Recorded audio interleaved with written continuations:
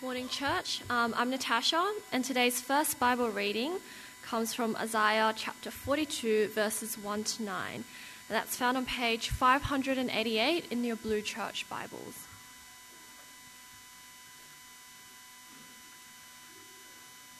So from chapter 42, verse 1. Here is my servant whom I uphold, my chosen one in whom I delight. I will put my spirit on him, and he will bring justice to the nations. He will not shout or cry out, or raise his voice in the streets. A bruised reed he will not break, and a smouldering wick he will not snuff out. In faithfulness he will bring forth justice. He will not falter or be discouraged until he establishes justice on earth. In his teaching, the islands will put their hope. This is what God the Lord says, the creator of the heavens, who stretches them out, who spreads out the earth with all that springs from it, who gives breath to its people and life to those who walk on it. I, the Lord, have called you in righteousness. I will take hold of your hand. I will keep you and will make you to be a covenant for the people and a light for the Gentiles, to open the eyes that are blind, to free captives from prison, and to release from the dungeon those who sit in darkness. I am the Lord, that is my name. I will not yield my glory to another, or my praise to idols. See, the former things have taken place, and new things I declare. Before they spring into being, I announce them to you.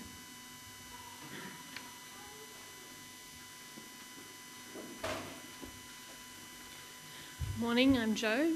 Please open up your Bibles to Mark. We're studying at the very beginning of Mark, and the page is 812.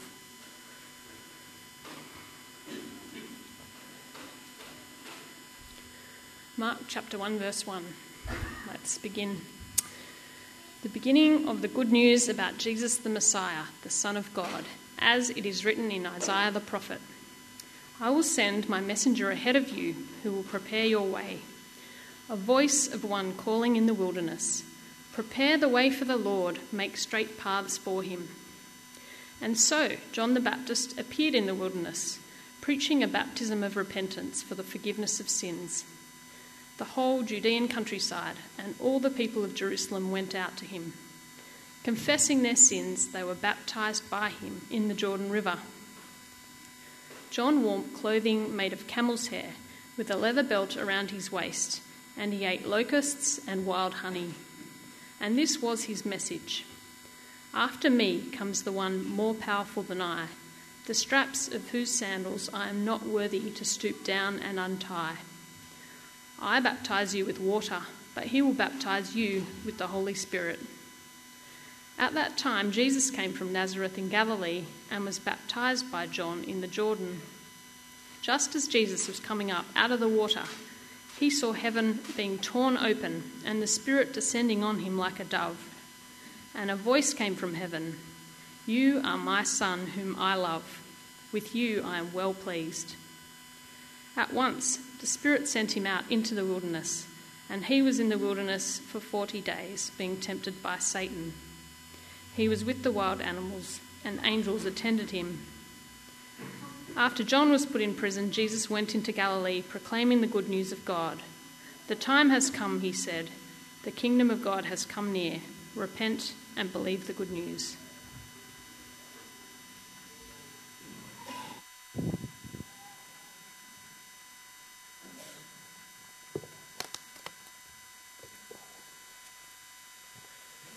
Thank you for those readings. It will help to turn back to the first one, page 588, if you have a church Bible, as we continue our series working through the second half of the book of Isaiah. Page 588.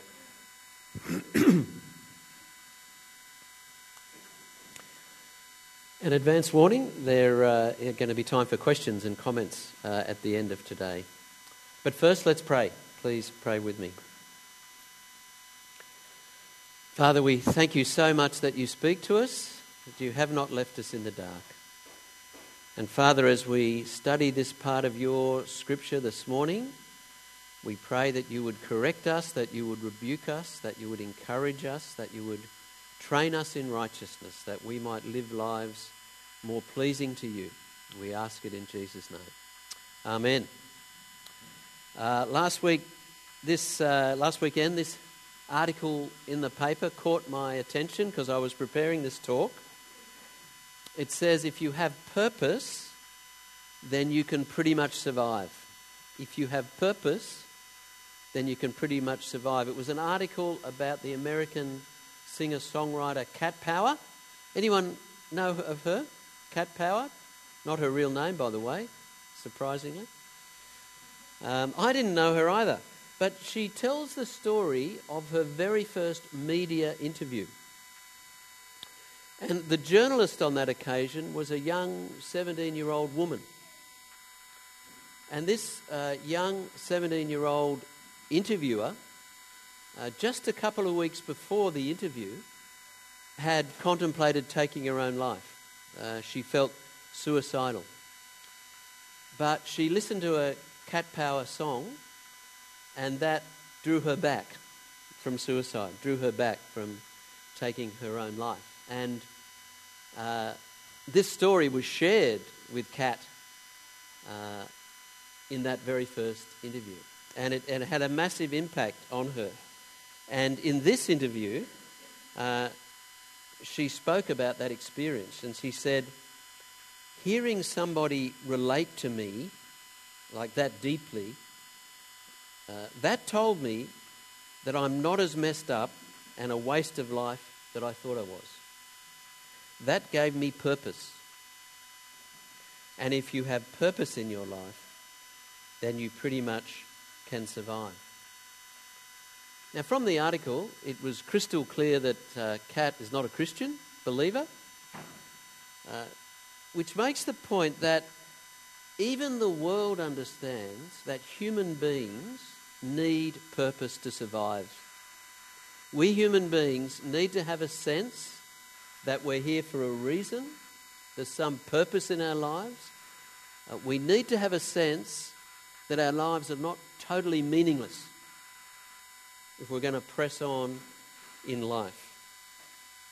Well, today we come to a passage that reminds us of God's purpose and therefore reminds us of what our purpose should be. Last week we saw that chapter 40 of Isaiah was a massive turning point. That up to that point Isaiah had been talking and warning of God's discipline coming on his people. Mostly, that's chapters 1 to 39, God's discipline. And then chapter 39, he foretells that great discipline, the exile to Babylon, which lasted almost 40 years. But then the change in chapter 40, verse 1. Comfort my people, says your God. God will raise up a mighty conqueror who will set the Israelites free from exile and they can return to their promised land. But now as we move on to chapter 42, we see that that was only the beginning of God's plan. He is also going to raise up a perfect servant who is going to fulfill his purpose, not just for Israel, but for all the nations. What do we learn about this servant from this passage? Well, you see three headings in the outline inside the information sheet. Three headings of what we learn. Firstly, the servant's mission. The servant's mission will be to bring justice to the nations. We're told that 3 times. Could be important. 3 times. End of verse 1, he will bring justice to the nations. End of verse 3, in faithfulness he will bring forth justice. And middle of verse 4, till he establishes justice on the earth. Do you think this could be important? Possibly. The servant's mission will be to bring justice to the nation. Question is, what does that mean? What does it look like to bring justice to the nations? Well, it means that he will bring God's just order to this world. He will set things right. God's way. We see that from the context. Just go back a few verses to chapter 41, verse 21. Chapter 41, verse 21. Present your case, says the Lord. Set forth your arguments, says Jacob's king, that's God, the God of Israel. Tell us, you idols, what is going to happen. Tell us what the former things were, so that we may consider them and know their final outcome. Or declare to us the things to come. Tell us what the future holds, so that we may know that you are gods. Do something, whether good or bad, so that we may be dismayed and filled with fear. But you are less than nothing. Your works are utterly worthless. Whoever chooses you is detestable. What would you say is the greatest injustice in the world? What's the greatest injustice in the world? Is it the rich ripping off the poor? Could argue that. But I would put it to you that highlighted here is a greater injustice. And the greater injustice is idolatry. The greater injustice is that the pinnacle of God's creation, human beings, worship something that isn't God instead of their Creator. That is the greatest injustice in the world, because it is robbing God of the glory he deserves. For example, every time we take a decision which is driven entirely by financial greed rather than God's glory, we are serving money, not God. We are robbing God of the glory he deserves when we do that, every time. That's the greatest injustice in the world. And so, to bring justice to the nations will be to turn the nations from their idolatry to serving God, to worshipping God. That is what the mission of the servant will be, nothing less than that. That is why God says at the end of the passage, have a look at verses 8 and 9, I am the Lord, that is my name, I will not yield my glory to another, or my praise to idols. See, the former things have taken place, and new things I declare. Before they spring into being, I announce them to you. False gods can't predict the future because they don't control the future. They control nothing because they are nothing. It's only the true and living God who can predict the future, because only he controls the future. Only he has the future planned out. So only he can predict the future. That is the test of the true and living God. And from the point of view of the Israelites here, whom Isaiah is addressing, who'd returned from the exile, he had predicted the future. He predicted the exile again and again through the prophets. He predicted the return from exile. And now here he is predicting something fresh and new, the coming of his perfect servant. And he would not give his glory to another. He will not yield his glory to another. He would not sit by and see nations that he had created worshipping idols instead of him. He would send his servant to turn the nations back to him. His mission is described in a bit more detail at the end of verse 4, or a bit more information. In his teaching, the islands will put their hope. The islands for the Israelites were the islands far away out in the Mediterranean, sort of the peoples as far away as they knew of. So it's another way of saying all peoples. All peoples will put their hope in the teaching of this servant.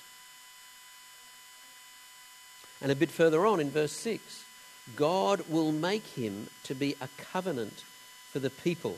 Now, which people is he talking about here? Well, I think it's the same people as verse 5. God gives breath to its people. That is, all the people of the earth God gives breath to. This is talking about, again, all peoples. God will make the servant to be a covenant for all peoples. What does that mean? Well, a covenant is a binding agreement. It's the sort of binding agreement you entered into when you bought your house. You signed on the dotted line, or bought a car, you signed. Yes, I purchased this car. Through the servant, God will make a binding agreement with all peoples. We'll see that what that is in a couple of minutes. Also at the end of the verse 6, notice the servant will be a light for the Gentiles. The word Gentiles here is the same word as nations in the rest of the passage, and I think it really should have been translated nations here as well. And that is significant because Israel is included. See what he goes on to say in verse 7. To open eyes that are blind, to free captives from prison, to release from the dungeon those who sit in darkness. Who are the blind captives? Well, yes, it's the Gentiles, the non-Jewish nations. They are blind in their worship of things that aren't God's at all.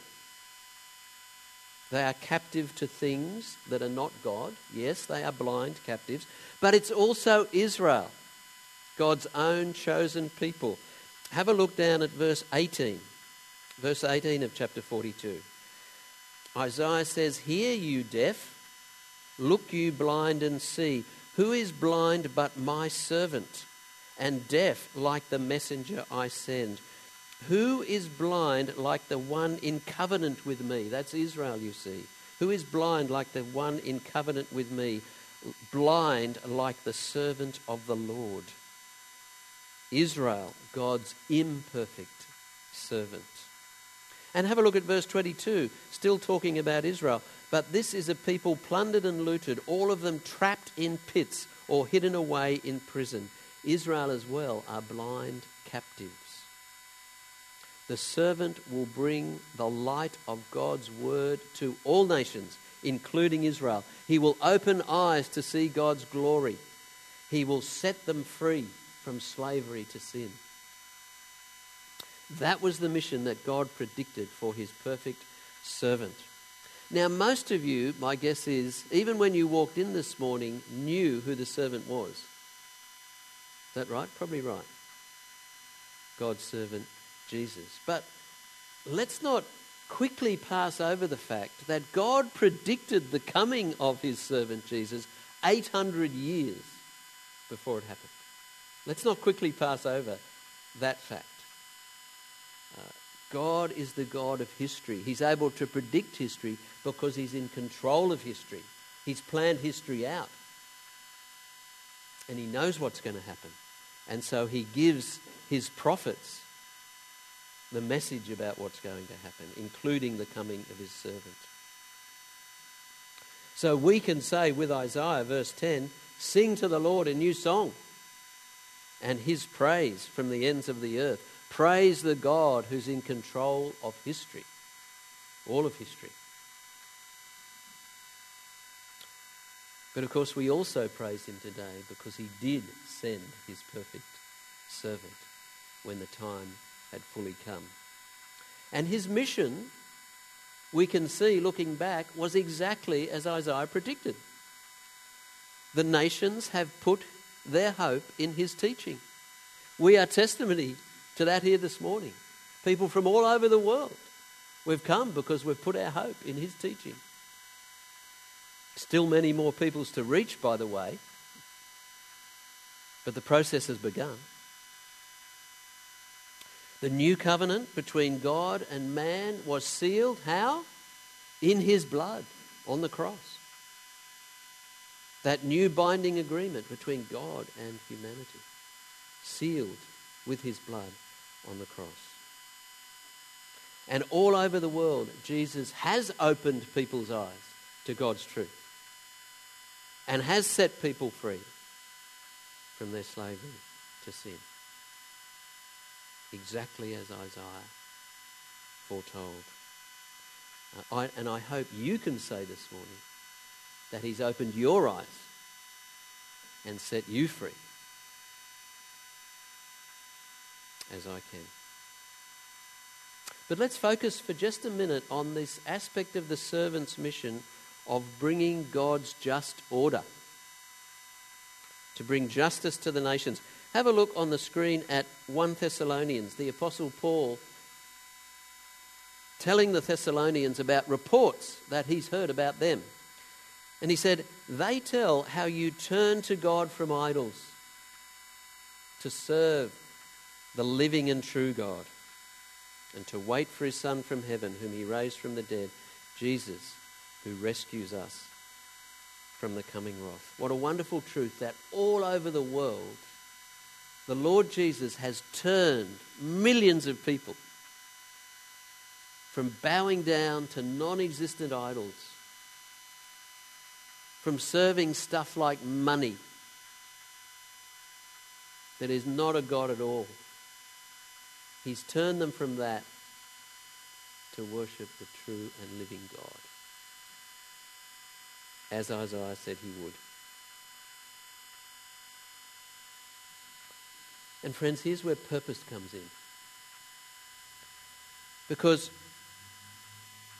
we are called to be servants of the servant. If you know Jesus, you are called to be a servant of the servant in his mission. We're called now, we have the amazing privilege to be his instruments in calling other people away from their idolatry to serving God. That's our mission. That's what he saved us for. So that they too will bring him the glory they deserve. What a purpose that is. What a grand purpose. Can you think of a higher calling than that? We are heavy with purpose as Christians. It's coming out of our ears, we have so much purpose.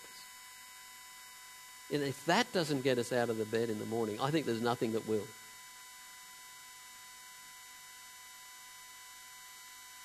But not only do we see the servant's mission in Isaiah, we also see his manner. We see how he's going to go about his mission. We see what he's going to be like. He's going to be gentle, compassionate, and faithful. Gentle, compassionate, and faithful. Verse 2, he will not shout. That is, he won't shock and startle people like some rulers like to do with their tweets, perhaps. He will not cry out. He won't lift up his voice. That is, he won't dominate people or lord it over people. He won't raise his voice in the streets. That is, he won't be promoting himself, speaking about his achievements all the time. No, he'll be humble. Verse 3, a bruised reed he will not break. I never understood this picture because I thought of a floppy reed, in the river. This actually is more like a bit of bamboo. It's a sturdy reed. It's like a strong stick growing up out of the river or the land. And you see, a long stick is useful for many things, isn't it? A walking stick to start with. But a bruised stick, that is a crushed stick, is not so useful. And you see, this is a picture of people, of crushed and wounded and broken people, like ourselves. People crushed and broken through living in this fallen world. People crushed and broken by their own sin, but by the sins of others, by the suffering and the grief of this world. But this is good news because you see, the servant won't break such people. He will not come to condemn such people, to destroy such people. And still in verse 3, a smouldering wick he will not snuff out. A similar picture, a candle barely alight. Just a red glow at the top of the wick and a bit of smoke coming up, just about to extinguish. A picture of people with most of the life and hope and optimism and love squeezed out of them by the suffering and the grief and the difficulty of living in this life. A picture of you and me. But good news again, the servant will not come to condemn such people, to destroy such people. But the rest of verse 3, in faithfulness he will bring forth justice. He will be faithful to God, this servant, and faithful to those crushed and drained people. He will be faithful to them. He will heal them. He will enlighten them, and he will bring them to God. That will be the mission of the servant. And again, friends, it's easy to see, isn't it, how Jesus fulfilled this prophecy.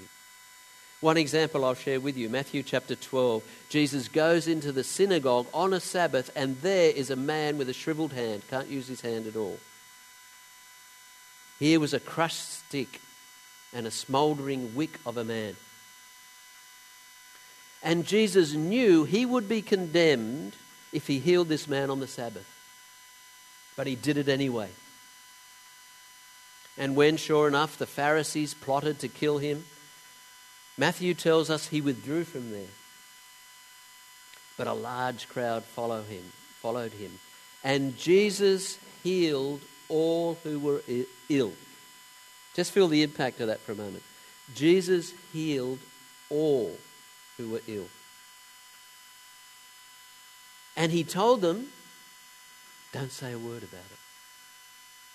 Don't tell anyone what I've done for you. And then Matthew tells us, this was to fulfill what was spoken by the prophet Isaiah. Here is my servant. And he quotes the first 4 verses of Isaiah 42. You see, as Isaiah foretold, Jesus did not big note himself. How easy it would have been. Say, now you guys, you make sure you go and you spread the word how I healed you. No. You know why? Because he wanted to be able to go into the villages. He didn't want to be mobbed by everyone coming to him.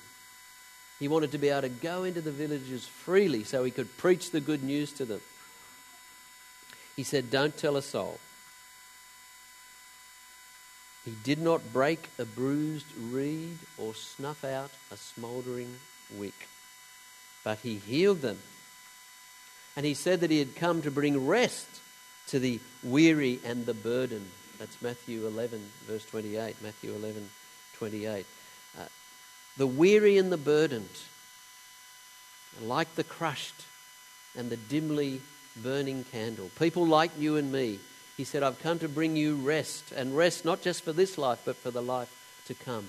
Peace with God. That's why he came. Praise God for his perfect servant. Praise God. And friends, as servants of the servant, we are called to go about our mission in the same way, in the same manner. Gentle, compassionate, faithful. Look at what the Apostle Paul said to his ministry apprentice Timothy. And the Lord's servant, notice that word there, the Lord's servant must not be quarrelsome, but must be kind to everyone, able to teach, not resentful.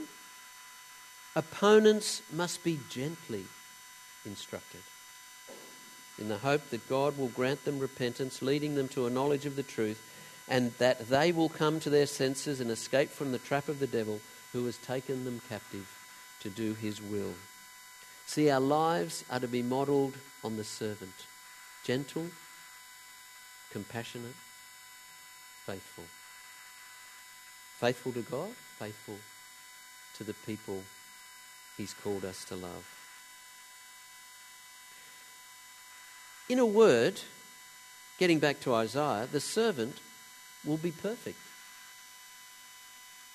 God delights in him. See there, verse 1? My chosen one, in whom I delight. Or other translations put it, in whom I am well pleased.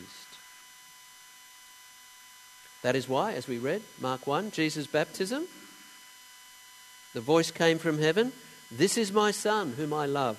With him I am well pleased. That last phrase, straight from Isaiah 42. In whom I delight, with whom I am well pleased. Jesus was God's perfect servant. The Father delighted in him. He pleased the Father in every way. And that is why, friends, he was able to bear our sins on the cross as the spotless Lamb of God. And even in this, we are to strive to be like him as we go about his mission. Jesus said, be perfect. That's what he said to his disciples. He said, be perfect as your heavenly Father is perfect. Matthew chapter 5, verse 48. Strive to please the Father in everything.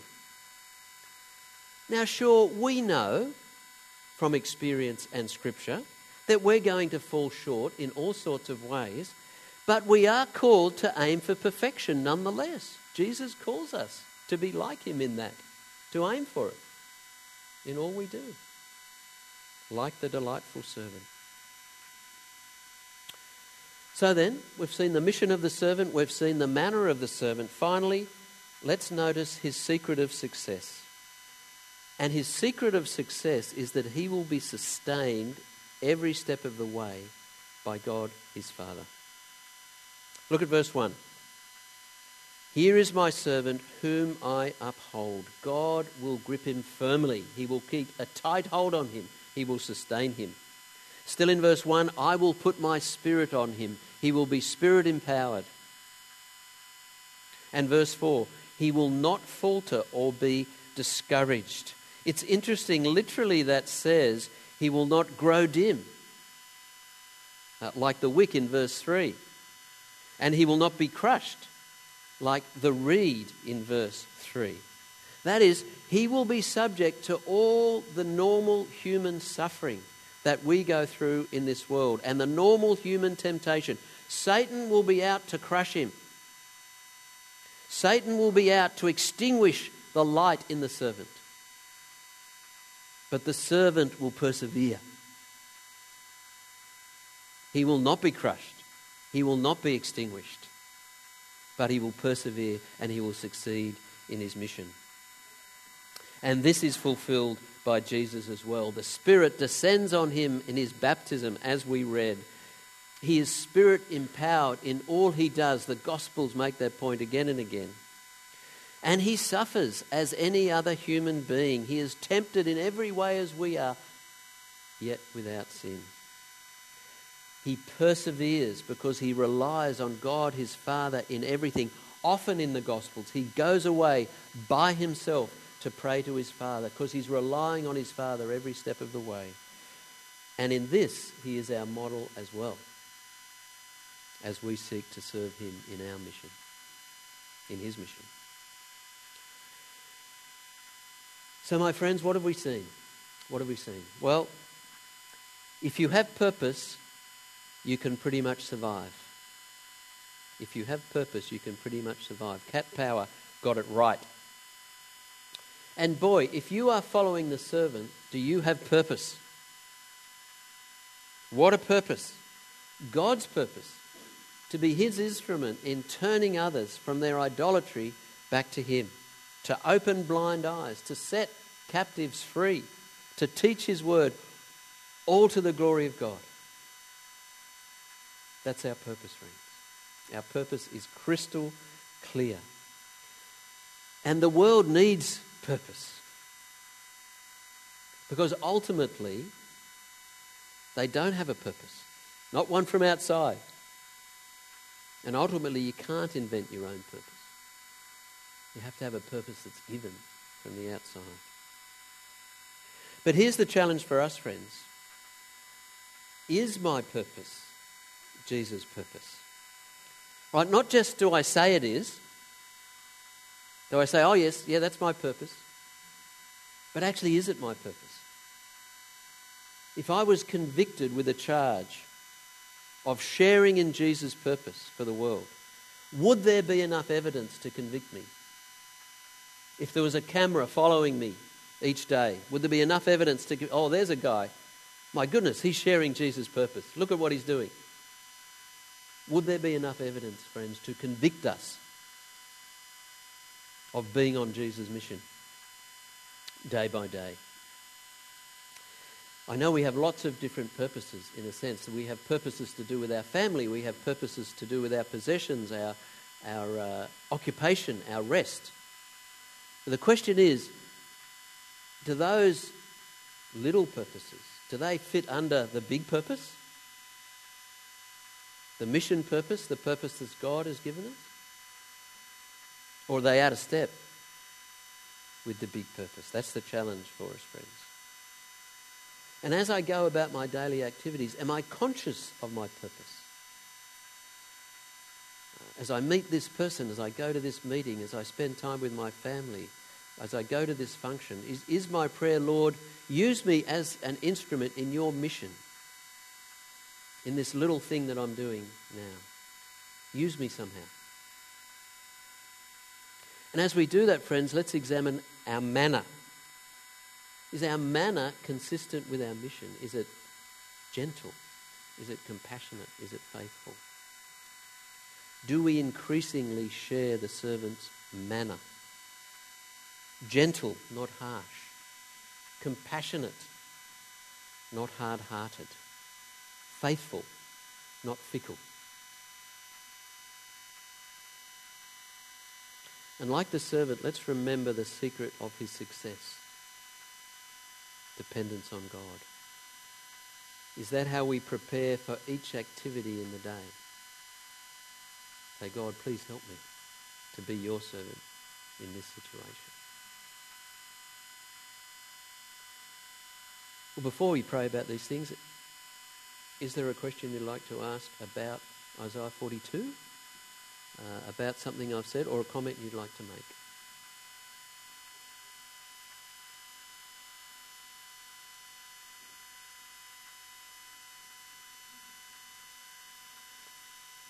Or maybe not, which is absolutely fine. Do grab me over morning tea if something occurs to you. Let's pray. Our Father in heaven, we thank you that you control history. We thank you that 800 years before he was born, you predicted through your prophet Isaiah the coming of your servant Jesus. And we thank you for him. We thank you that he has opened our blind eyes, that he has set us free from our bondage to sin, that he has turned us from idolatry to know the true and living God, that through the shedding of his blood he has made a new covenant of forgiveness. We thank you for the Lord Jesus, and Father, we pray you'd help us in the mission. Father, we fall so short of being your servants in so many ways. Please forgive us. But Father, help us to look ahead. Help us this week to be your instruments in turning people from idolatry to you. We ask it in Jesus' name. Amen.